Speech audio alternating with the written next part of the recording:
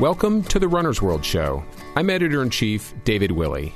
This week, we'll hit the road to test out an unusual pair of running shoes and introduce you to a runner with a surprising reason for decking himself out in ridiculous running costumes. But first, because it's Boston Marathon weekend, we bring you an interview with one of the race's most famous bandits. Thanks for joining us. Now hear me out. It's what I've learned. The road can be rough. This year marks the 50th anniversary of Runner's World, and we've been looking back quite a bit at all the changes that our sport has seen in the past 5 decades. Arguably, the biggest change and the most important is women. There are millions of women running today for all kinds of reasons. And when it comes to race participation, there are more women running than men. That makes it even more unbelievable, even inconceivable, that until pretty recently, competitive running was totally off limits to women.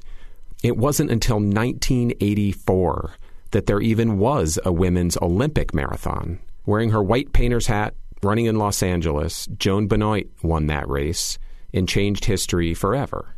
This year, and in fact this week, also marks the 50th anniversary of the first woman running the world's oldest and probably the most prestigious marathon, the Boston Marathon. That woman was Roberta Gibb, who ran quite a bit more under the radar. In fact, she had to hide in the bushes at the start so she wouldn't be noticed. I sat down with Roberta, or Bobby as she's known, in Los Angeles during Olympic Marathon Trials weekend. We were joined by Amby Burfoot, editor-at-large of Runner's World, and the author of First Ladies of Running, 22 inspiring profiles of the rebels, rule breakers, and visionaries who changed the sport forever. Bobby's story is featured in his book, and I started our conversation by asking her to take us back to the Boston starting line 50 years ago. I had a blue hooded sweatshirt pulled up over my hair, so I had to figure out how, here's the catch-22, how can you prove you can do something you're not allowed to do? So here I knew I was doing something that was not legal, and I didn't know what I was going to run into. Certainly it was way outside the social norm, and it was against the rules, and the men could have easily shouldered me out of the race, but within just a few minutes of me jumping out of the bushes in the middle of the pack, I have to give them credit, studying my anatomy from the rear, they said, I could hear them telling, "Is that a girl? Is that a girl?" And so I smiled. I knew I had to keep it upbeat. And so I smiled and turned around, and it is a girl. And then I wish my wife would run. I wish my girlfriend would run. And I said, I want to take the hood off, but I'm afraid if they know I'm a woman, they'll throw me out. And they said, we won't let them throw you out. So not only did they not shoulder me out of the race, they were very protective and wanted me to stay in. All right, so you mentioned the bushes. We'll come back to the bushes in just one second. But we should also say that you tried to enter the race officially. Yeah, I did. I had moved to San Diego at that point, and I had written to the BAA, the Boston Athletic Association, for my number, never realizing, it was a men's division race and there was no women's division race. And I got a letter back from Will Cloney, who was the race director, and it said, women are not physiologically able to run marathons and we can't take the medical liability. And then he explained that it was a men's division race and women weren't qualified to run the AAU-sanctioned, Amateur Athletic Union-sanctioned race. The longest one for women was 1.5 miles. And it shows the damage of what prejudice can do, because if you believe you can't do something, or if someone else believes you can't do something, then you're never allowed to train enough to discover that, in fact, you can do it. So when I got that letter, I said, okay, this is a false belief, and false beliefs keep us captive. And so I said, here is a way I can change these centuries and centuries of oppression of women if I can just show that this one belief about women is wrong, and that will throw into question every other false belief about women. Amby, as you said earlier, you had run your first Boston Marathon in 1965, the year before Bobby ran. Were you running the 1966 race as well? I actually missed that. I had an injury that year. It was one of the few Bostons that I missed in my early years. I was back with Roberta the next several years, but I missed 66. I don't remember how it filtered to me that a woman had run the Boston Marathon and finished it. I was just very, very excited and very happy about that. And I'll add that I think that Roberta was the absolute perfect candidate to be the first one there and to win the 3 races in a row as she has. And she's just a wonderful spokesperson for the spirit and beauty of running. So you grew up outside Boston, had seen the Boston Marathon, and it inspired you to run. And as you said, you moved out to San Diego. Take us back to the day when you were coming back from San Diego, and starting with, as Amby wrote in the book, the night before, you bought your first ever pair of running shoes. Yeah. Right? Take us back to that moment. I went to San Diego a few days before the race. It was right down to the wire. And my friend Bill Gukin had said, you shouldn't run in those nurses' shoes. I've been training in nurses' shoes. You should get some boys' running shoes. Well, I had never thought of boys' running shoes. So there was a running store down there, and I bought a pair of boys' running shoes. But then I went on to Boston. Then I got to St. James Square. I called my parents, and I said, I'm home. I'm going to run the marathon. And they really thought I was nuts. I mean, my father thought I was literally delusional. My mother fed me a huge dinner of roast beef and apple pie and the whole thing, and I didn't know anything about carbo loading. My dad, the next day, my dad went storming out of the house. And, no, you're not going to run any marathon, and so forth.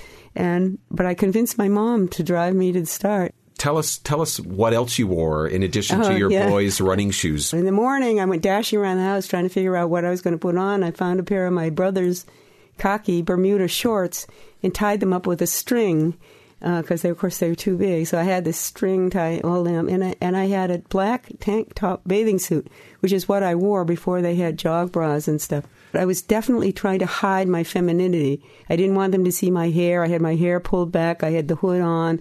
I was doing everything I could so they wouldn't think I was a woman. As Amby writes in the book, eventually she spotted some blooming forsythia bushes about 100 yards in front of the start line. Right. Why did you end up in the bushes? That's how you started the race, right? Yeah. Well, I was looking for a place where I could hide so they wouldn't pull me out because I thought, oh my gosh, the police are going to arrest me, the officials are going to throw me out. And the most important thing was that I not be stopped, because if they stopped me, I wouldn't be able to prove what I had come to prove. And as Amby writes in the book, one of the high points, and this is later in the race, is when you come upon Wellesley College. That is the loudest part of the race. It's famous for screaming Wellesley students lining the road. And did they realize at the time that there was a woman running up? Yes, word spread because the press immediately, once they realized there was a woman in the race, the press got, oh, this is history in the making. We've got to follow this story. And they asked me, what's your name? So the press knew. And then there's a local radio station, unknown to me at the time, but later I found out, was broadcasting my progress. So the women at Wellesley knew I was coming. They were listening to the radio. And then when they finally saw me, they let out a huge screech. In those days, the women just lined up and you had to scrunch down and run between them.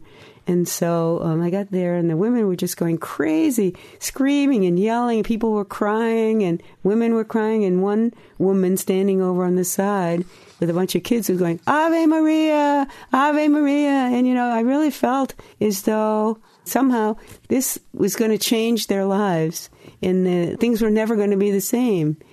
And they all felt it. And of course, after that point, the Boston Marathon gets famously hard. I was holding back, because I wanted to make sure I finished, because if I had not finished, it would have set women back 50 years. And so there was this huge weight of responsibility on me, because here I was making the statement. And so I was actually running quite under where I wanted to run. But it wasn't hard at all. And immediately up to 17, 18, 19 miles, I was still feeling frolicky. But what was happening was I wasn't used to running on pavement, and these new shoes were killing me, and they weren't as thick as and so my feet were killing me, and they were getting worse and worse, and blisters were bleeding, and it really hurt. It was like running on nails. So by a mile, maybe 21 or 22, I was really dehydrated. My feet were killing me, and my pace dropped way off. That's where my 3-hour marathon kind of died right there. But it wasn't up until that last bit. It was very easy. And then how was the finish? Oh, the finish was great. And I come down and make that turn. Were you still nervous about the reception that you would get? No, by this time I knew everybody was positive. People were yelling and screaming, "Atta go, girlie!" The police were all friendly, and hey, you went that way. And so I picked up my pace a little, in pain as I was, and came down across the finish line. And the bleachers people were going crazy and everything. And the governor of Massachusetts, John Volpe, came down and shook my hand. And then the other men who had run with me came around me, and they were all, very kind of loving and proud. And then we had, they usually go off to have a marathon stew afterwards, but they wanted me to come with them. So they took me with them, and we got to the door, and they said, "Sorry, no women allowed." So they were really, they really apologized to me and said, "We're really sorry, we didn't make the rules." And so then I took a taxi home, and that's where I got to my house, and the whole street was full of cars. All the press was there, and my parents were standing there, totally bewildered by all this, and the phone is ringing off the hook. "Congratulations on your daughter." And they go, "Oh, my God, what is this daughter who, a few hours ago we thought was insane? What has she done now?" And, my dad is all proud of me. He puts his arm around me and, sort of like, I don't remember exactly what he said. It was sort of like, "Yeah, we knew she could do it" kind of attitude. And my mother was all trying to serve everyone some kind of food or something. It was just, they were so cute. So, Amby, you've had a front row seat for what really probably is the most significant change in the sport of running in the past 5 decades, which is the growth and participation of women. You grew up at a time when it was mostly a male sport, if not entirely a male sport. How does this look to you now, looking at the sport and all the women that are competing at a very, very high level? Whenever I speak to crowds of runners at expos, clinics, or wherever, I get the question, what are the biggest changes that you've seen in running in the last 50, I've almost been 55 years now. There have been 3 of them. Women,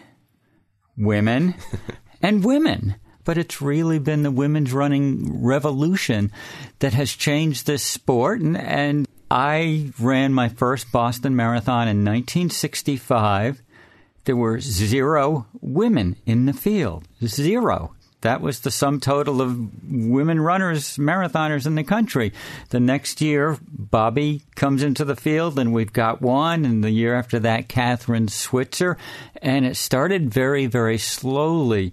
There were no opportunities for them. They had to create the opportunities, and that meant running without race numbers, starting on the sidewalks, getting jostled by the male officials who controlled the sport at that point. It was really hard at the beginning, and mainly it was hard to try to explain to anyone else why you would want to run, because nobody did. What made you feel like this was a book that you wanted to do, Amby, a man writing about female pioneers? I had a few people who told me that I shouldn't for that very reason, and I thought quite a bit about that as a matter of fact. But in the end, it was the fact that I was lucky enough to grow up in the sport at the same time as the women did. And I met them in the 60s and the 70s, and we all became friends because, frankly, even the male runners in that period were weirdos. And we were all trying to do the same thing at that point. We were all trying to grow the sport any way we could. And whether it was more guys running, great. Women running, great. Older people running, great. Bring it on and add them to the movement, as it were. So I was just lucky to be in place historically when so many of the first women began running. And I wanted to tell their stories. Amby, in addition to Bobby, you spoke to 21 other pioneers. What are some of the qualities that you noticed about all of them? Are there many that they share? What I was struck by was that the women who ran in the early days somehow, for some reason, had an innate love of running. They had an innate need to express themselves, as we all do, I believe. They found out that they were pretty good at running, and so they were like, well, I'd like to express myself through running. They were just trying to be themselves, and they felt that running was one of the ways they could express themselves if given the chance. And when they weren't, they itched a little bit and dug a little bit and did the difficult things like run races where they were not appreciated or acknowledged or even timed, but they went out there and did it anyway. Well, you've shown how things can change profoundly, but also how things can change incrementally over time through running. It's been a pleasure speaking with you. Bobby Gibb and Amby Burfoot, thank you so much for joining us. Well, thank you. It's been wonderful to meet you and to talk and have this opportunity. Thank you. Thank you. Bobby actually ran the Boston Marathon the next 2 years, although in 1967 she wasn't alone. Catherine Switzer also ran, and she was actually granted a bib by the BAA after she applied using her initials of KV Switzer. You may have seen some of the famous photographs of the race director, Jock Semple, trying to rip that bib off of Catherine Switzer's gray sweatshirt. And you may have seen photos of Catherine's boyfriend at the time, a football player at Syracuse, body-checking Jock Semple off the course. So even though Catherine Switzer's run got a bit more media attention, it was Bobby Gibb in 1966 who really got everything started. But it wasn't until 1972 that Boston officially opened the race to women. 8 of them ran, and 8 of them finished. Nina Cusick ran 3 hours, 10 minutes, and 26 seconds to become the first official female champion of the Boston Marathon. And in 2015, 45% of the runners who entered Boston were women. To hear my full interview with Bobby Gibb and Amby Burfoot, go to runnersworld.com/audio, where you'll also find a link to Amby's book, First Ladies of Running.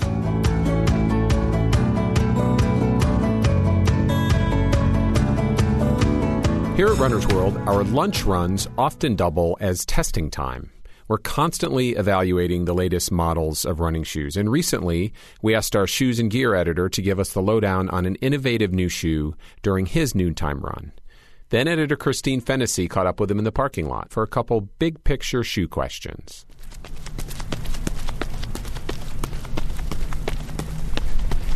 I'm Jeff Dengate, shoe and gear editor here at Runner's World, and I'm running in Emmaus, Pennsylvania, near the headquarters of the magazine. And we have lovely paved roads, lightly trafficked, and it's also a good chance to really test the shoes. I'm wearing the Nike Lunar Epic today. It's a shoe that really caught a lot of attention because the upper is snug and looks like a boot. It has like a high top to it. Which is great, and you feel it when you're wearing it, but as I'm running here, it just disappears. Like, you don't actually feel that collar at all. It just kind of feels like you're wearing a high top sock, like a mid-calf sock, which is really cool. But I think what's sweet about this shoe is what's happening under the foot. You know, as I'm here on the pavement running, it looks kind of beefy, but it's a pretty firm ride. That Lunar foam really kind of gives you just enough cushioning. Still responsive, so, you know, I could go fast. It just takes the hard edge off the road, lets you really feel what's happening. And then its shoe's really flexible. It has all these grooves in the bottom, which are great for trapping rocks, but also you can hear it as you run. You hear it's really kind of a crazy sensation, but it gives you great grip on anything, wet, dry, just really having a lot of fun with that.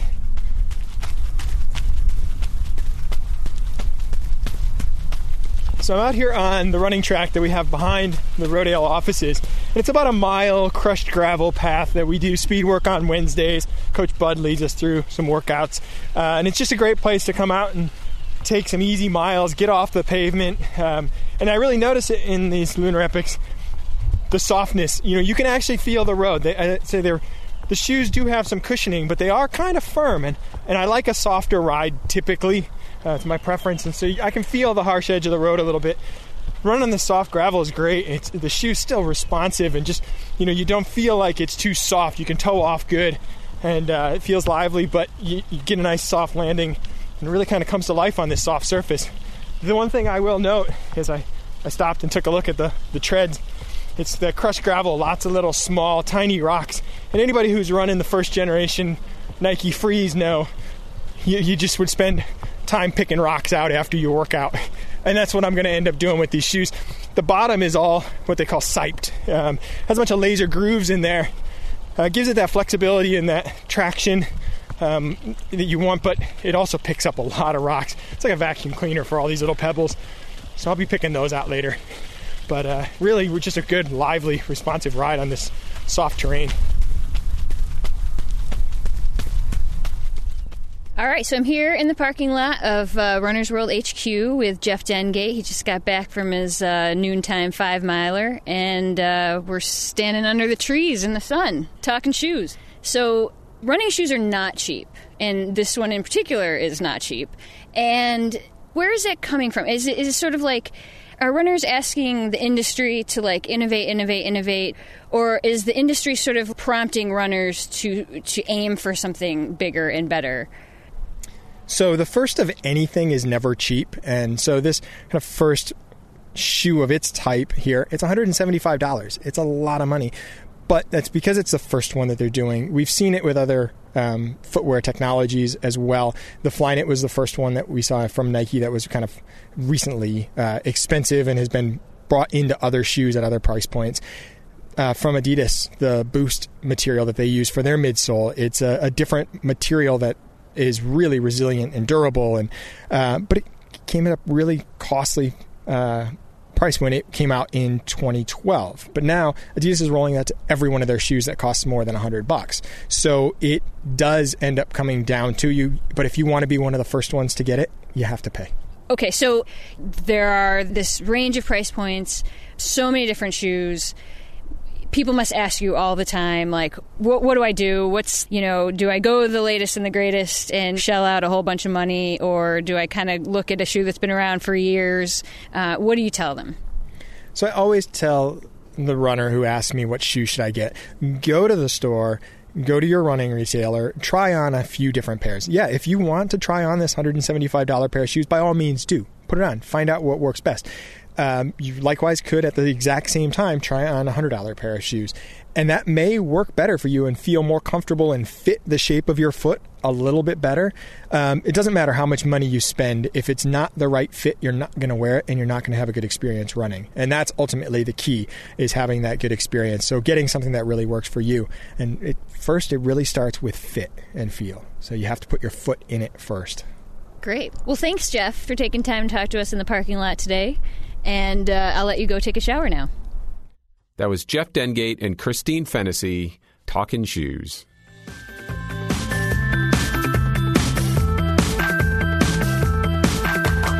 It goes without saying that running is, for a lot of people, more than just a great workout.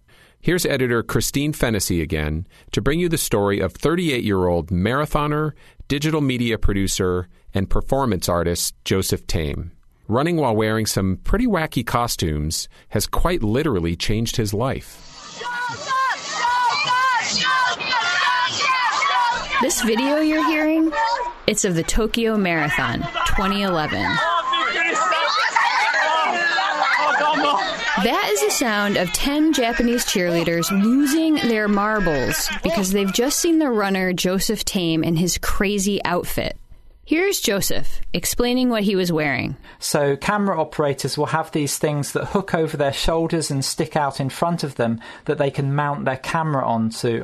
So it's a kind of frame that I pull down over my head, which would hold up to 4 iPhones for live streaming video, for Twitter, and for phone calls whilst running. So I had an iPad. I was using a Twitter app that would read tweets to me whilst I was running. I was live streaming my heart rate. I had an environmental sensor which would... In other words, Joseph is not your typical costumed runner. His costume was even more bananas than that.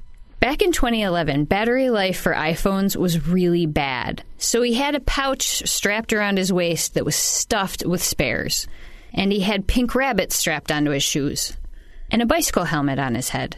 And on top of the bicycle helmet, I dismantled this bird feeder, and a part of it looked like a satellite dish if you turned it upside down. So I have this satellite dish on my head and these 2 pinwheels. And I would tell people that that was the satellite dish for the high-speed data network I needed for live streaming video, when in fact it was a bird feeder. And they'd be like, oh, wow, I never knew such a thing existed.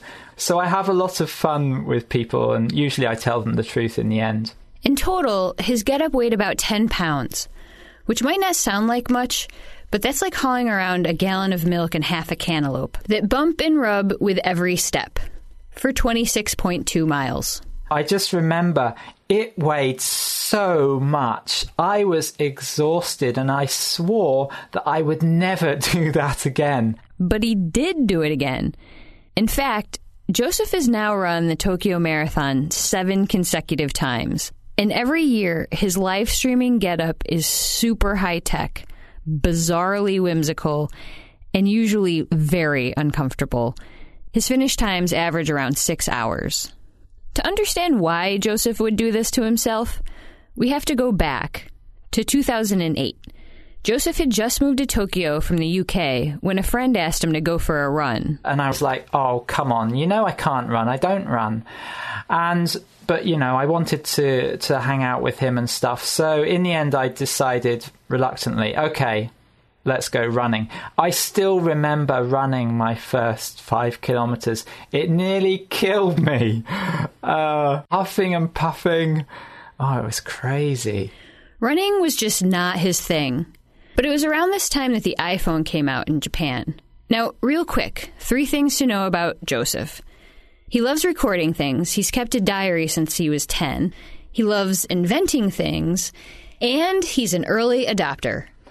And then I discovered on the iPhone you could record your runs. You could use a GPS app. At that time, there was no special app for running. There was just this one for hiking. And I used that to record the GPS route of our runs. And that was amazing because I could go home and I could look at this map and I could see where I'd run and my speed and things. And having that record of what I just achieved, that completely kind of changed the experience for me. And it made me feel like, wow, that was worth it. So for me, it was actually when I combined technology with running that it became something that I could sustain. In 2009, Joseph gets to put his running/technology relationship to the test. His running buddy convinces him to sign up for a 10K. Now, Joseph is pretty sure he can't run that far, but he's like, fine, I'll run the 10K. He's a little freaked out about finishing the race, but instead of, training a lot, he starts messing around with his iPhone and trying to figure out how he can jailbreak it so he can live stream his run. And how to attach it to his forehead. Thanks to an armband, a baseball cap, and lots of tape, he rigs it to his head. So when the race starts, he figures he's set. His phone, quite impractically, is strapped to his forehead, and he's ready to beam the events to his followers. But from the gun, all that live streaming forces him into a major rookie mistake. I knew there were people watching. I had about 1,000 viewers. And I thought, well, it's going to be really embarrassing if they see me running really slowly. So I ran the first 5K really fast. And then I was nearly dead. And I was like, oh, no, I don't think I can make it to the end. And I seriously considered dropping the iPhone and pretending that the stream had failed. It was rough, but Joseph finished. After that, he kept running. He didn't love it, but he liked how technology made running interesting. The following year, he entered the lottery with his friend for the 2010 Tokyo Marathon, and they got in. So he upped his game. He'd not only record his Sufferfest in real time, he'd carry multiple iPhones and enlist a team of his friends to help him interact with viewers. He got over 1,000 tweets an hour. And so it began.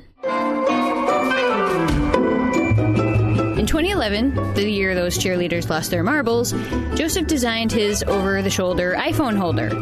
In 2012, he wore an excruciating-looking contraption that resembled a chair strapped to his chest, a chair that held, among other things, a MacBook. In 2013, you could barely see him beneath all his wires, pinwheels, and battery packs. In 2014, he wore a GoPro attached to a 3-foot-long camera boom on his head. This particular getup hurt a lot. In 2015, security at the race forced him to strip down to just the basics. A couple of iPhones mounted on his chest and a battery pack around his waist. 2016, now this was a milestone year for Joseph. For the marathon in February, he wore a 360-degree live streaming camera system on his head. It was, he says, and perhaps not surprisingly, the first time an athlete has worn such a thing during a major sporting event. So that's right. You could run with Joseph virtually, in real time, and see who is on his right, on his left, and on his ass every step of the way. The whole getup weighed about 15 pounds, 9 of which were batteries that were in a pouch around his waist. Okay, my trousers are falling down because I'm carrying so much stuff. Half marathon in the bag.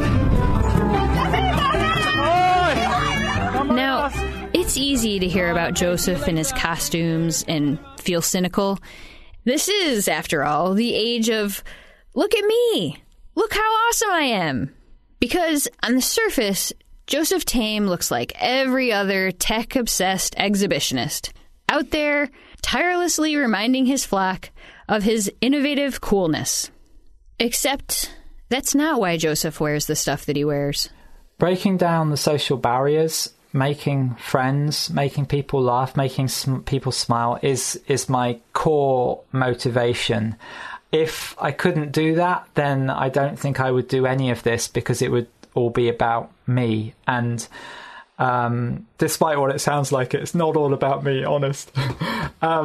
You know, the whole reason is so that I can share in crazy experiences with other people. You know, that's what life's all about. It's about interacting with others. And there's so much bad news and negative news, and, you know, things are tough for a lot of people. So if I can bring some joy, some craziness, some reminder that life doesn't always have to be so serious, then that's really wonderful. And that's the motivation that keeps me doing all these projects. See, Joseph's not after the attention. He's after the interaction. As a foreigner, he's discovered that running and wearing wacky stuff is the ultimate social passport. In fact, he regularly runs around Tokyo wearing bicycle helmets rigged with flashing lights and pinwheels and an LED sign that flashes his name in Japanese. Last December, he spent 10 days running around town wearing a 55-pound Christmas tree costume wrapped in 1,500 LED lights. He wears stuff like this on the run so he can talk to people. That kind of social interaction is rare in Tokyo. Tokyo is a great city, but people do keep themselves to themselves much more than, say, in the UK, and I think the US as well. Strangers will not start conversations with strangers. So for me to be able to go out there, go running with a crazy hat on, that completely changed my relationship with Tokyo. It becomes this positive feedback loop for Joseph. The more he ran, the more he learned about his adopted city. The more he explored the city and met its people, the more fun he had on the run. For Joseph, that's when the switch flipped. That's when running became his thing. The police in Tokyo love me. They have such boring jobs because it's such a safe country. So they'll come cycling or running after me, and they'll say to me in Japanese, like, you're probably not doing anything bad, but what on earth are you doing? And the local police, they know me quite well, and they'll be like, oh, it's okay, it's just Joseph. So I guess the cynics aren't entirely wrong. Joseph does want your attention, but he hopes you'll stop him. Talk to him. Ask him what the hell he's got on his head, or his feet, or his legs. He hopes you'll go home with a smile on your face and a good story to tell. 2 weeks before he completed this year's Tokyo Marathon, however, Joseph wondered what it would be like to run 26.2 miles wearing just, running stuff. So I decided that I wanted to run a marathon distance without any live streaming gear, without constantly talking, without any technical problems, without any crazy gear except for regular running clothes. So a few days ago, I ran the Tokyo Marathon course, and I was able to complete it in 3 hours, 48 minutes. I felt so good that today I went out and I did 42K again. That's 2 marathon-length training runs, 4 days apart. 2 weeks before the actual race itself. Yeah, 4 days later. And it was 3 hours, 46 minutes, so about the same time. But the thing that struck me was like, wow, when you don't have to talk and wear all the gear, it's really not that bad at all. For most of us, running a marathon PR means months of speed work and maybe a hardcore diet. All Joseph Tame has to do is put on a shirt and a pair of shorts. To see photos and videos of Joseph running the Tokyo Marathon, as well as his stint as a mobile Christmas tree, go to runnersworld.com/audio.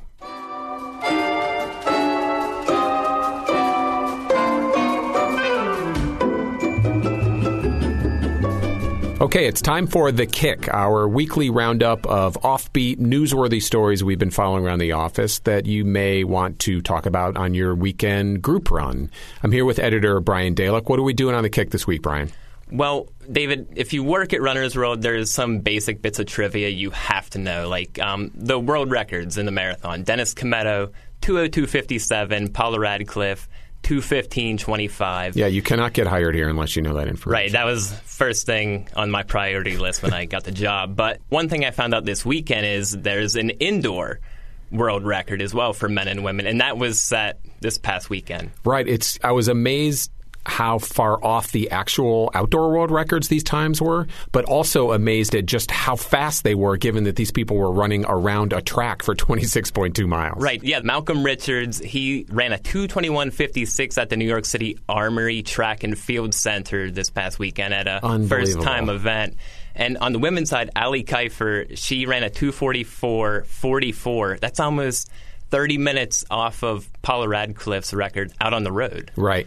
So how many laps around the track was that again? That was 211 laps on a 200-meter banked track. Right. So it's a little bit shorter track. And they switched directions, right, halfway through wisely to sort of spare themselves overuse injuries and also presumably to just combat the monotony a little bit. Right. I mean, if I run 12 laps on a track, like my left side starts hurting if I'm going in one direction. Okay, so you said this is a first-time event. How come we haven't heard about indoor world record marathon attempts in the past? Well, I think one of the main reasons is there isn't much prize money to something like this. It doesn't draw the elite field that goes out and does road races like you'll see in the Boston Marathon. But this one actually had a little bit of prize money, so people were gunning for this record. Each person walked away with $6,000, $1,000 for the overall win, and then $5,000 for breaking the world record. All right, what's next, Brian? Okay, David, we have tons of training plans on runnersworld.com. We'll get you to your first 5K, your first half marathon, your first marathon. The one thing we don't have is a 5K to couch training plan. Oh, right. The opposite of the couch to 5K. Right, the very popular couch to 5K. Many apps, many training plans out there. And one guy, he created a video, and we found it very amusing on the site, and we talked to him, and Matt Spade is a filmmaker, so he created this video that focuses on 5K to couch. Here's a clip to give you an idea of his training plan. Not everyone can couch. You have to have strong endurance. You have to be able to focus on television for hours at a time.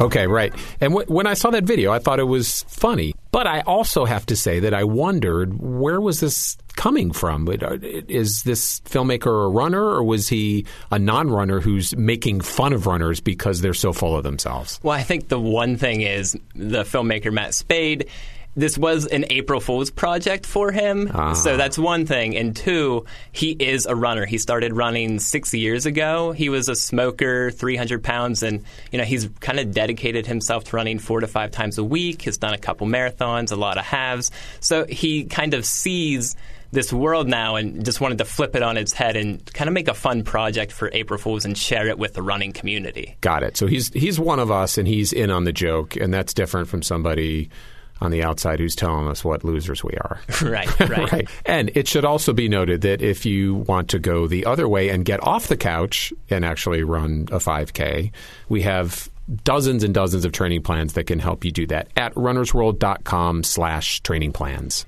Or if you're just interested in the 5K to couch idea, check out the video on our episode page at runnersworld.com/audio. The taper's easy because you're already there. I mean, you're tapering while you're training. Right. It's easy to train with your dog. And the recovery is like a piece of cake. Or when you recover from the 5K to couch, do you actually run? Is that how this works? Ooh, we'll have to get back with them on that. All right. What else do we have this week? Okay, so as this podcast actually goes live, I should be driving up to Boston for the marathon. I know you're going, David. I'll be headed up too. And one of my favorite weekends of the year. We're all excited. It's a great weekend, great racing, great atmosphere. But if you've never been up there, we really recommend this video series. It's being done by WGBH Public Broadcasting up in Beantown. They're rolling out 26.2 videos. Yes, I guess there's a 0.2 video that highlights, the history of the race and just the people that make it up. So Dave McGilvery is in there, Roberta Gibb, who we heard earlier in this episode. And this video series isn't just about what makes Boston special. It's about what makes 26.2 miles special for everyday runners. Here's a clip from WGBH. I am competing with the best in the world. And that doesn't happen anywhere else. The Super Bowl, the best football players. The World Cup, the best soccer players. In the marathon, the everyday person, everyday athlete can technically compete with the world's best, even though, they're usually way ahead of us. Yeah, that is absolutely one of my favorite things about the sport of running, and marathoning in particular, at an event like Boston, but also marathons in New York and Chicago and other places. There wasn't some hacker playing in the group behind Jordan Spieth at the Masters this past weekend. Right. It really only happens in marathoning.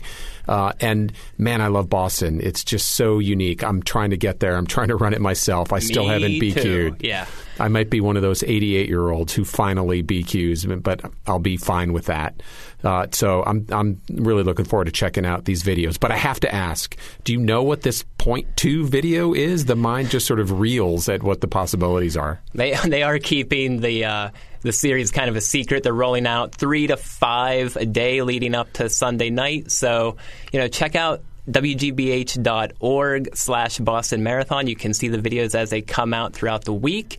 And if you want to follow all of our coverage before the race, during, after, runnersworld.com/Boston Marathon is the place to go.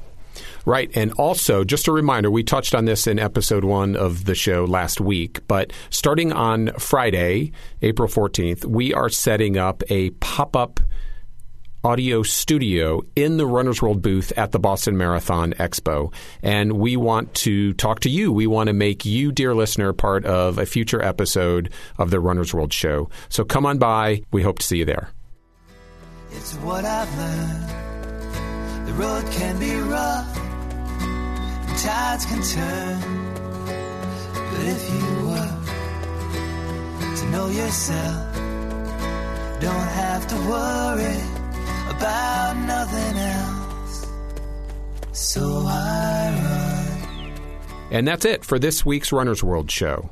For my full interview with Amby Burfoot and Roberta Gibb, go to runnersworld.com/audio. You'll also find photos and videos of Joseph Tame in his crazy running get-ups in the Tokyo Marathon. We'd also love it if you went on iTunes to rate this podcast and give us a review. We really want to know what you think. This show was produced by Sylvia Ryerson with help from Brian Dalick, Christine Fennessy, and Rachel Swaby. The music you're hearing now and that you heard at the top of the show was written and performed by Thunderhoof. I'm David Willey, Editor-in-Chief of Runner's World. Thank you very much for listening. Years seem short, days seem long, and it's alright if your heart is strong. Whether or not there's a number on your chest, always keep striving.